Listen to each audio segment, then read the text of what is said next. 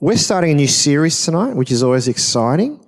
Probably one of the toughest series that we'll be going through, and we're going to be continuing on our study in the book of Revelation. So last year, if you might remember, we started the book of Revelation and we went through the first 3 chapters, the letters to the churches, but tonight we go from chapter 4 on to the end. And as we do, every time I start a new series, I always invite my wife to come and open in prayer so that I don't preach heresy, because that's really, it could happen this time, really.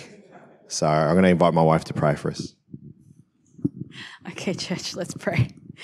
Father God, we lift up this series to you as our church really just dives head in the book of Revelation. Lord, I pray that you will teach us your ways, that you'll teach us what it means to look forward to heaven, what it means for us to eagerly expect the return of Christ, and what all that really entails. Lord, a lot of us steer away from Revelations and what it all means because I think we have convinced ourselves to believe that it's unknown and it's hard. But Lord, help us to really know that there are solid truths that we can trust, that it might not be about, exactly the what and the how, but it's about who, and it's you. That these end times and this book itself is about you, what you're doing and what you desire for your people. So help us to see that, and help us to know deeply who you are and to really be expectant for what you have in store for those you love. Lord, we especially pray for Pastor Steve in this series. Lord, I pray that you will really give him greater insight and wisdom, knowledge and understanding as he really unpacks a lot of symbolism, a lot of imagery, just a lot of poetic words, Lord. I pray that, you will really that the Holy Spirit will enlighten him, that he will be able to faithfully preach to us what it is that you desire for us to know. So Lord, we commit this series into your hands. We pray that you will use it powerfully in our lives, that we will be expectant and eager, and that through this series we will align ourselves more to you and your kingdom that is to come. We pray these things in Jesus' name. Amen. Thank you. Thank you. It's going to be a good series. All right, we're going to go to a video that's going to give us a little bit of an introduction to the book of Revelations.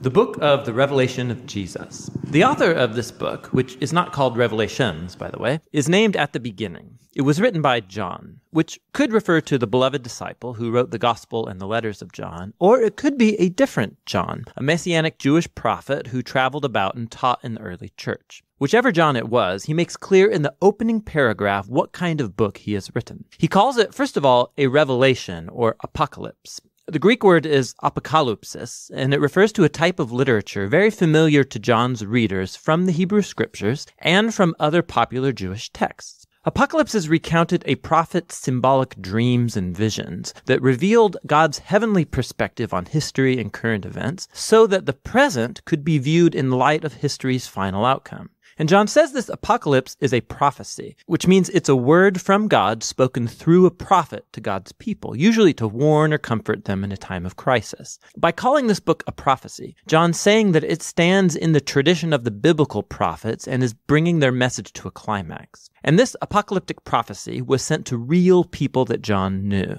The book opens and closes as a circular letter that was sent to 7 churches in the ancient Roman province of Asia. Now, 7 is a meaningful number for John. It's a symbol of completeness based on the 7-day Sabbath cycle in the Old Testament. And John has woven 7s into every single part of this book. Now, with this opening, John has given us clear guidance about how he wants us to understand this book. Jewish apocalypses communicated through symbolic imagery and numbers. It is not a secret predictive code about the timing of the end of the world. Rather, John is constantly using these symbols that are drawn from the Old Testament, and he expects directs his readers to go discover what the symbols mean by looking up the text he's alluding to. Also, the fact that it's a letter means that John is actually addressing the situation of these first century churches. And so while this book has much to say to Christians of later generations, the book's meaning must first be anchored in the historical context of John's time, place, and audience. Which brings us into the book's first section, Jesus' message to the 7 churches. John was exiled on the island of Patmos, and he saw a vision of the risen Jesus exalted as King of the world. And he was standing among 7 burning lights. And John's told this is a symbol of the 7 churches in Asia Minor that's been adapted from the book of the prophet Zechariah.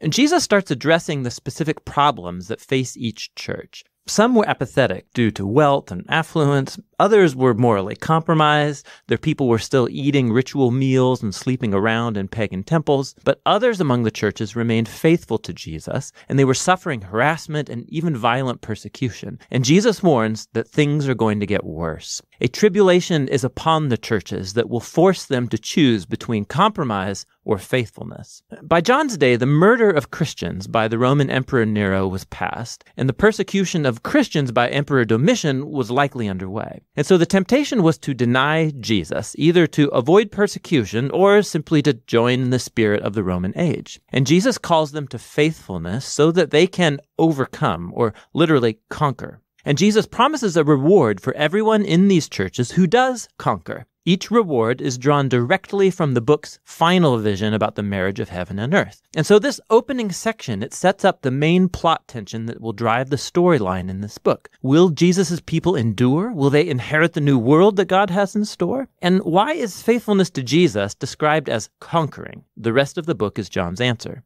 After this, John has a vision of God's heavenly throne room, and he describes it with imagery drawn from many Old Testament prophets. Surrounding God are creatures and elders that represent all creation and human nations, and they're giving honor and allegiance to the one true Creator God who is holy, holy, holy. In God's hand is a scroll that's closed up with 7 wax seals. It symbolizes the message of the Old Testament prophets and the sealed scroll of Daniel's visions. These are all about how God's kingdom will come here fully on earth as in heaven. But it turns out no one is able to open the scroll until John hears of someone who can. It's the Lion from the tribe of Judah and the root of David. He can open it. These are classic Old Testament descriptions of the Messianic king who would bring God's kingdom through military conquest. Now, that's what John hears. But then what he turns and sees is not an aggressive lion king, but a sacrificed bloody lamb who's alive, standing there, and ready to open the scroll. Now, this symbol of Jesus as the slain lamb, this is crucially important for understanding the book. John's saying that the Old Testament promise of God's future victorious kingdom was inaugurated through the crucified Messiah. Jesus overcame his enemies by dying for them as the true Passover lamb so that they could be redeemed. Because of the resurrection, Jesus' death on the cross was not a defeat. It was his enthronement. It was the way he conquered evil. And so this vision concludes with the Lamb alongside the one sitting on the throne, and together they are worshipped as the one true Creator and Redeemer, and the slain Lamb begins to open the scroll. It's a symbol of his divine authority to guide history to its conclusion. Which brings us to the next section of the book. All right. See, if you kept watching the video, then I wouldn't have to preach. Real quick summary of some of those key points about the book of Revelation. The author John writes this book, and it's God that gives John this revelation, this image of what is to come. The current context of this letter, and it was mentioned briefly, but Christianity is not the go-to religion. It is actually, if you're a Christian, you are being persecuted, tortured, and murdered because of your faith. And that was the scene that John writes this letter and then sends this letter out into these 7 churches. And this is really important. It's really important for us to understand, because before we understand this, too many times when we read the Bible, we read it too directly as if God was writing to John and John wrote to us. But we've got to remember, John didn't write to us. John wrote to the Christians, or the context of the people at that time. And then what we take from that is how the Spirit of God then speaks to us. But we've really got to understand that that's the context. It's not a good context. Christianity is not being celebrated at the time. Matthew chapter 24 to verse 21, Jesus says there will be a great tribulation, which means a great trial, such has not been from the beginning of the world until now, no, and never will be. And these are the words from Jesus. And that's what Jesus is describing. He's describing that there will be a time where trial will just continue to grow. And that's this season that is in Revelation. The revelation that was recorded by John was also a letter. It's a letter that was circulated to the 7 churches mentioned in chapters 2 and 3. So it is I would say it is the hardest book in the Bible to understand. I've been preaching for 17 years now. And this is the first time that I've done a series in the back end of the book of Revelations. And to be completely honest, it's because I was chicken. It's really hard. To tell you that I'm going to share my insights from this book would be a complete lie, because I'm learning on the go. I'm learning as you're learning as well. So I just want to set some parameters around this series. It's going to be a 9-week series, so strap yourselves in. We're going all the way to Christmas. I just want to set some boundaries before you all become disappointed and angry at me. Okay? Firstly, I am as much a student as you are. As I said, being one of the most difficult books, what we're going to do is we're going to go through this book systematically in chapter by chapter kind of format. But as I said, I'm not preaching from a higher place of understanding. I'm pretty deep in this as well. So, and that's going to lead to the second parameter is you will have questions, as I have questions. And if you come and ask me for answers, I may or may not have the answers. Most likely not. Because you all ask very good questions, because you're all very well educated. And it would be silly of me to think in this book, especially in the book, most of the Bible, but especially in the book of Revelations, for me to say, yeah, I know how this is going to roll. Because honestly, I don't. And this might make you feel a little bit uncomfortable that your pastor is not fully confident in what he's about to preach, but it's better than you being disappointed later. So, you can't have everything. My goal in this series is to give you the overarching perspective of the letter and some key thoughts and themes within it. But to go word for word, verse for verse, that's what your life groups are for. And so thank you to all of our life group leaders. And in your life groups, you will be hopefully studying the book of Revelations as we go along with our devotional. And that's where you can really flesh out the meaty stuff. So thank you once again in advance to our life group leaders for doing the hard work.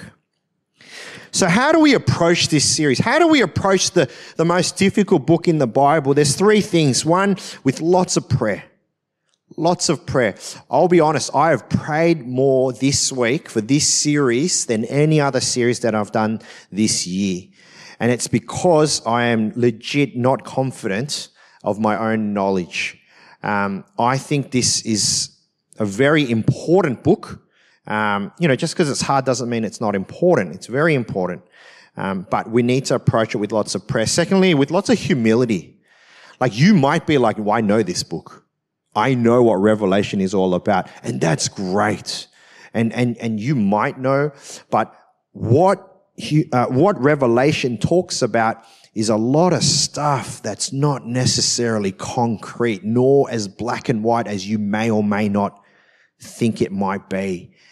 I think when I was 25, I thought Revelation was very black and white. And as I got older, every year it became grayer and grayer and grayer. And that was very uncomfortable at the beginning. But now I'm at a point where I am very comfortable with the fact that I don't know everything in this. And I don't think we will. I don't think that on this side of eternity we will completely understand everything in the book of Revelation, nor do I think that that's what God wants. I don't think God wants us to know every single bit. You know, and that's what the video was saying is there's a lot of numbers and symbols and imagery, and a lot of people have tried to take these numbers and try to put them in a formula and go, this is the end of the world and this is when Jesus is going to come back. And every time they're wrong. No one has got that right. Right? We're talking thousands of people. They've all got it wrong. But I just don't think that's what God wants. Are there things that God wants us to learn? 100%. But we just need to make sure that we're approaching it with lots of humility. And thirdly, we want to approach the book with an open heart and mind. We want to approach the book of Revelation with the stance of, Lord, what do you want to teach me? And that might be slightly different to the next person. And that's okay. Because God speaks to us individually, even with the same words. And so I hope that this series is going to be a meaningful series. As I said, I'm going to wrestle. I'm going to really do my best to do the work alongside of our leaders to give to you the best of what we know. But really, we're leaving this series up to God to speak to you, which I think is the best place to be. Is that all right? Everyone good? You want to leave now? That's fine. I won't take it personally. But if you don't turn up next week, I'll know why. It's okay. So tonight we begin in chapter 4. And the scene is set in verse 4, chapter 1. After this I looked, and this is John speaking. After this I looked, and there before me was a door standing open in heaven. And the voice I had first heard speaking to me like a trumpet said, come up here and I will show you what must take place after this. So it's from this perspective that John is going to share God's revelation, God's thoughts and dreams and desires from here till the end of the book. John's going to record what is to come on earth from the perspective from heaven. Now, straight away, that should bring about question marks because none of us have ever been there. So straight away, if you're one of those this is black and white, I would ask you to wrestle with that again because none of us know what heaven's like. None of us have been there.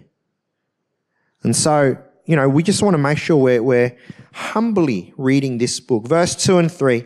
At once I was in the Spirit, and there before me was a throne in heaven with someone sitting on it. And the one who sat there had the appearance of jasper and ruby. A rainbow that shone like an emerald encircled the throne. So the first thing that John sees from his perspective from heaven is that he sees a throne. A throne, if you don't know what a throne is the chair where the king or queen would sit on and rule his or her kingdom. Now, the language that's used to describe the throne and the one that's sitting on it and the one that's sitting on it is God.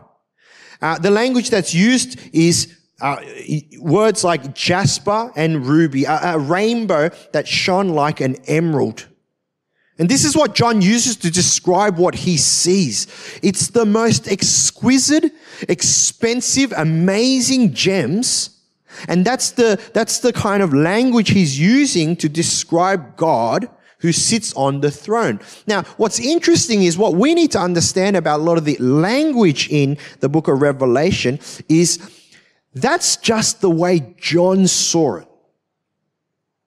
If you and I were there and we saw the exact same thing, depending on our context, we would describe it in a different way. Right? It's like when two people see the same thing, depending on their context, they just see things differently. Right? One of the best examples is there was a wedding between a Caucasian male and an Indian lady. And at the end of a wedding, what do you do when they walk out? At mostly Caucasian weddings, they grab rice And they throw it as the couple walks out. All rose petals, but rice. And so all these Caucasian people are celebrating, throwing all these rice into the aisle. And the Indian side of the family were mortified because they're like, why are you throwing our food like that? The same thing, different context, completely different understanding. So John's using the language that only he knows. And we've got to understand this. It's a human description of a heavenly thing. Verse 4 and 5. Surrounding the throne. Now remember, this is setting the scene. This is setting the picture. Surrounding the throne were 24 other thrones, and seated on them were 24 elders. They were dressed in white and had crowns of gold on their heads. From the throne came flashes of lightning, rumblings, and peals of thunder. In front of the throne, 7 lamps were blazing. These are the 7 spirits of God. Let's pause there. Now, you're going to see a lot of numbers, and you're going to see a lot of imagery and a lot of symbolism throughout the whole book of Revelation. Really quickly, the 24 thrones and the elders, people say that represents the entirety of mankind. So all the leaders of mankind, they're the ones that are sitting on their thrones. The number 7 is the number of completion. So the 7 lamps representing the 7 churches, because that's who God is addressing. Now, once again, the language, listen to the language as he describes the throne. From the throne came flashes of lightning, rumbling and peals of thunder. Now, what that actually was, we will never know. But when John saw it and he had to write down what he saw, that's how he described it. I remember going bowling with one of my young kids. And when you go bowling, if you're decent anyway, you roll the bowling ball down, and as it hits the pins, it makes that, I don't know what sound it makes. Give it a go. But I remember my kid was like, wow, that just sounds like thunder. Right? And in my head, I was like, that just sounds like 10 pins. Right? But to my child, that's how they would describe that sound. Now, once again, this is what I'm saying. It's a human, limited description of what they can see and sense and feel, right? But it's of a heavenly thing. And so we've just really got to understand that. John uses this, and I guess what we really need to take from this is he uses these words to describe the situation, and the descriptions are used to design, to appeal and overwhelm our imaginations. Because if you actually sit there and if you actually think about it, that there's this throne, and the one who was sitting on the throne looked like gems, and then there was lightning and thunder coming out of that throne, you would be like, wow, you're a psycho. Like something's wrong with your head, right? But we got to understand, that's just the way John saw it. And that's the way he described it. It's his imagination. Verse 6-9. Also, front of the throne, there was what looked like a sea of glass. A sea of glass, right? Clear as crystal. In the center, around the throne, were 4 living creatures, and they were covered with eyes in front and in back. The first living creature was like a lion. The second was like an ox. The third had a face like a man, and the fourth was like a flying eagle. Each of the 4 living creatures had 6 wings and was covered with eyes all around, even under its wings. Day and night, they never stopped saying, "Holy, holy, holy is the Lord God Almighty, who was and is to come." So we see the throne. We see the elders, we see the 7 candles, and now we see 4 creatures. Now, sometimes we read this and we automatically think we saw a lion, we saw an ox, but actually read it really carefully. It says the first living creature was like a lion, right? Like an ox, like a man, like a flying eagle. So it's not that it was actually a lion, right? And so these are the things, as you're reading through Revelation, you've got to pick up on these things. Now, John described 4 creatures, right? And these 4 creatures are actually images that were taken out of the Old Testament. And specifically, for this one, we see this in Ezekiel chapter 1, verse 10 and 11. Their faces look like this, and this is talking about the revelation in Ezekiel. Their faces look like this. Each of the 4 had a face of a human being, and on the right side, each had a face of a lion, and on the left, the face of an ox. Each also had the face of an eagle. Such were their faces. They each had 2 wings spreading out upward, each wing touching that of the other creature on the other side, and each had 2 other wings covering its body. Right? So it's not that John is just making this up from nowhere. He's read this. He's heard about this from the Old Testament, and this is the language that he's using to describe what he's seeing. Right? A little bit more symbolism, right? The lion. The lion is a synonym for great strength. Ox, right? The cow. The synonym of new or young, as in a sprout or a calf. The man face is a synonym for some element, perhaps the partial likeness of God, of humankind. And the flying eagle is a synonym for purposeful action or purpose. So each of these creatures, what John says, it looked like this. He's getting this language from the Old Testament, and this Old Testament language, all are intentional in describing certain things.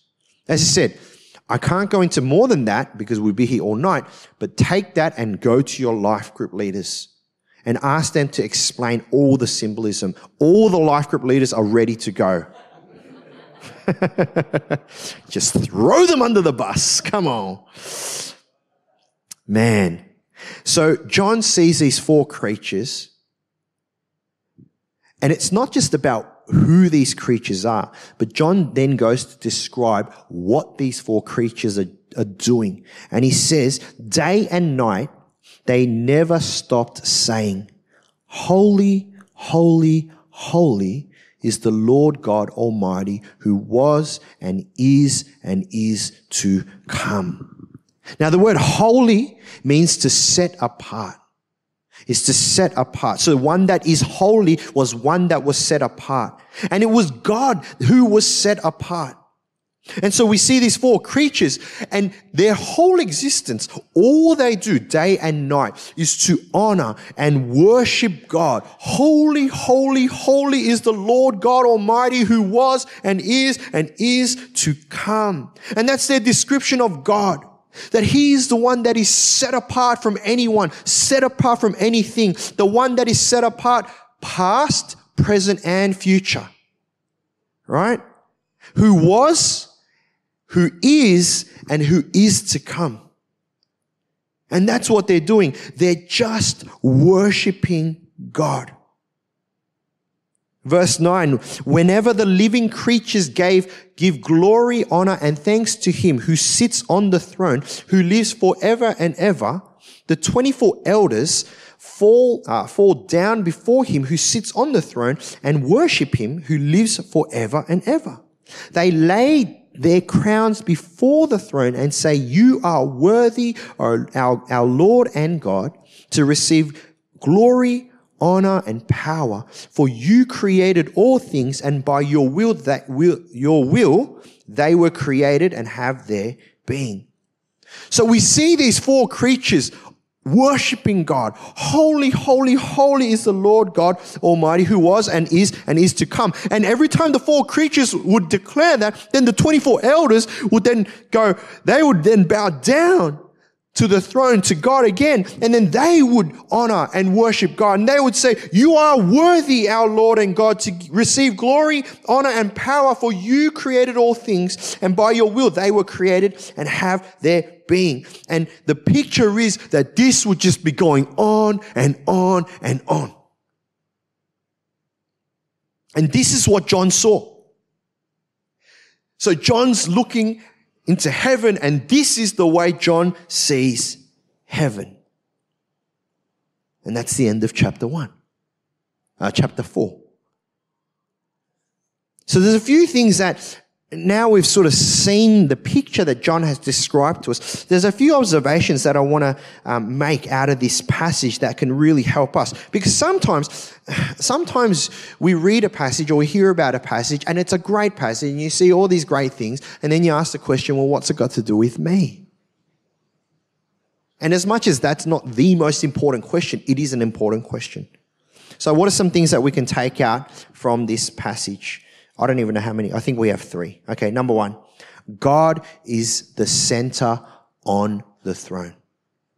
God is in the center and on the throne. There's 2 things in that. The picture that John draws for us of heaven is firstly that in the middle of heaven is God himself. He is the central being of heaven. And not only is he in the center, but he is elevated and he's sitting on the throne, meaning he is the ruler. He is the ruler of heaven. And this is something that we really need to understand. And I say this all the time, but we get confused because we think that we are the center of the universe. We think that our life, this life, rotates around me. But this passage shows us this is not the case. In the center of the universe is God. He is the focus point. He will and always will be the focal point, not you and I. See, not only is he in the middle, not only is this the focus of our worship, but he's sitting on the throne. This shows us that God is not just central, but he's authoritative. He has ultimate authority in our universe. We bow down to him and we serve him and we worship him, not the other way. But so many times we get this mixed up. So many times we think of God as existing to help us. Think about your prayers. If you would actually document what you pray and you actually study what you pray, so much of our prayers is not, God, you are center and exalted. It's, God, you need to help me because I'm center. I'm the main character and you're the magical genie that's meant to help me. And we get this wrong. We get this wrong on earth, and I promise you, when you get to heaven, you will see this, and that's the way it's meant to be. It's God that's in the middle, and it's God that is exalted, not us. Remember, God is the creator. We are creation. God exists to be worshipped by his creation, and this is what it's going to look like on the last day, and it's going to be with God on the throne. The second thing we need to understand is God on the throne actually brings us hope. Remember the context of this letter. The letter is first and foremost sent. There's someone at the door. Sorry, it's because I'm the only person that can see that way. The letter is written in the context of persecution, of these Christians that were living under the oppression of the Roman Empire. Knowing that this was what was to come, think about it, right? If these Christians are being oppressed, their families and their friends are being carried off to be tortured and persecuted and some ultimately killed. And we read this story that one day, that the end of our existence, that this is what's going to wait for us. This is what the world's going to look like. It should bring us hope. Because it's going to remind us that the persecution and the pain is not going to be forever. To know that God, that the God that they are worshiping will be victorious, that at the end of the day, it will be God that is sitting on the throne, not Caesar. It would have brought these Christians hope. through their time of suffering and tension. And in the same way, it should bring us hope as well. As we think about what does the end of the world look like, you've got to understand, we don't really live in paradise. And I know sometimes we get mixed up and we might think that we have somewhat semi-decent lives, but you really just have to turn on the news and you realize that the world that we live in is not necessarily that great. And actually, it's regardless of how much money you have or how good your job is or how popular you are. The world we live in is broken at best. The fact that we're sitting in the middle of a pandemic should be a real reminder that actually this was... It kind of sucks. You know? Like, we're not in heaven by any means. And we have to be reminded of this. But what the awesome thing is no matter what you're going through right now, whether it be a health issue, whether it be a relational issue, whether it be a future or a security issue, no matter what anxieties and worries that you have in your life, and even for some of you, it might be persecution. It might be oppression. But at the end of the day, God will be victorious. And it will be God that's sitting on the throne. Now, once again, we live in sunny Sydney. Well, not sunny today, but usually sunny Sydney. You know, and if I had asked you, hey, how many of you were persecuted because of your faith this week? It'd be pretty close to a 0%. But if you were to go and talk to Christians in China, if you were to go talk to Christians in the Middle East, if you were to go and talk to Christians in North Korea, that persecution and oppression is very real. So this hope that God will rule and reign the universe once again, that's huge. It changes your attitude and it changes your perspective on the way we live our lives. Finally, we're called to worship our God. We were created and called for the worship of God. Now we see this worship in the form of song and chant in Revelation 4. That heaven shows this picture of God on the throne and everyone around, whether it be creature or elder or church representative or whoever it is, their sole purpose of that is to honor and worship God. And we think that sometimes we get mistaken that that's what's going to be in heaven. But I think what we need to realize is, no, that's actually what it's meant to be now too. Now, I'm not saying we should all quit our jobs, stand in a circle, hold hands, sing Kumbaya every day.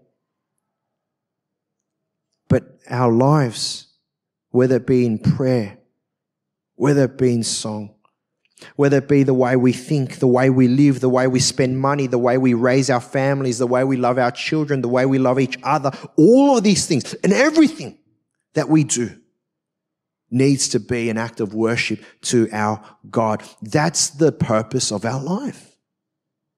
Remember, we exist for God, not the other way around. But that's the problem. The problem is our context is wrong. The reason why we don't live a life of worship, the reason why God is not center, is because we are center. Because you are center. The reason why you're so full, be careful, so full of thinking about yourself and thinking about your future and thinking about what you're going to do tomorrow is because you are at the center of your existence. But Revelations is going to show us you are not. God is. And if God is at the center of our existence, of our lives, and of our universe, then everything we do, the the big and the small, everything we do needs to be an act of worship to our God. See, it's not a question of do we worship in our lives, but it's a question of what do we worship in our lives. The word worship simply means to acknowledge and express adoration towards something or someone, deep love and respect towards something or someone. We all worship something. All right? Some of us worship money. Now, you don't want to admit it. That's okay. But you have a deep respect and love for money and what money can do. For some of us, it's our careers. For some of us, we exalt our career over everything else. For some of us, it could be idols. It could be famous people. It could be TV shows. It could be relationships. It could be families. It could be our children. There are so many things that people worship in this world. But do you know what the number one biggest area of worship is outside of God? It's ourselves. We worship ourselves. Why? Once again, because we think that we are in the center of the universe, and we genuinely think, and I know this is going to be hard to admit, but we genuinely think that we are the most important being on earth. And that's why we worship ourselves. And I know that sounds really weird, right? Because, when did you stand before a mirror and go, holy, holy, holy is you? How awesome are you? Yeah, you might not do that, but I promise you, you show me your schedule, you show me your bank balance, and I'll tell you who you're worshiping. I'll tell you who you're living for. And for most of us, it's not God, because God is not at the center of our existence. But just like the elders, the 24 elders that were sitting on their thrones, what they would do is, and Scripture says, they would lay down their crown before God. They would lay down what they had, and they would lay down their authority, their achievements, and their power. They would lay them down before God, and they would worship and honor God. And that's what we're called to do.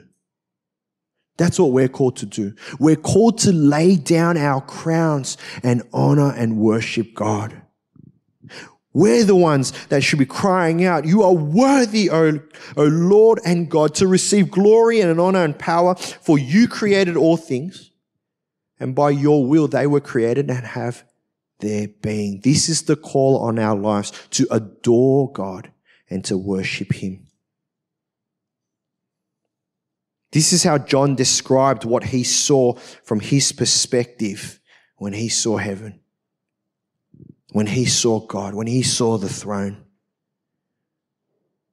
And I wonder tonight how you would describe your universe and where God would be in that universe today.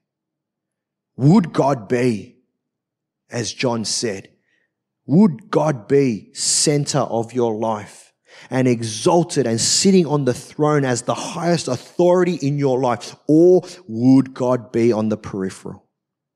Would God be on the edge? Would God be an additional option?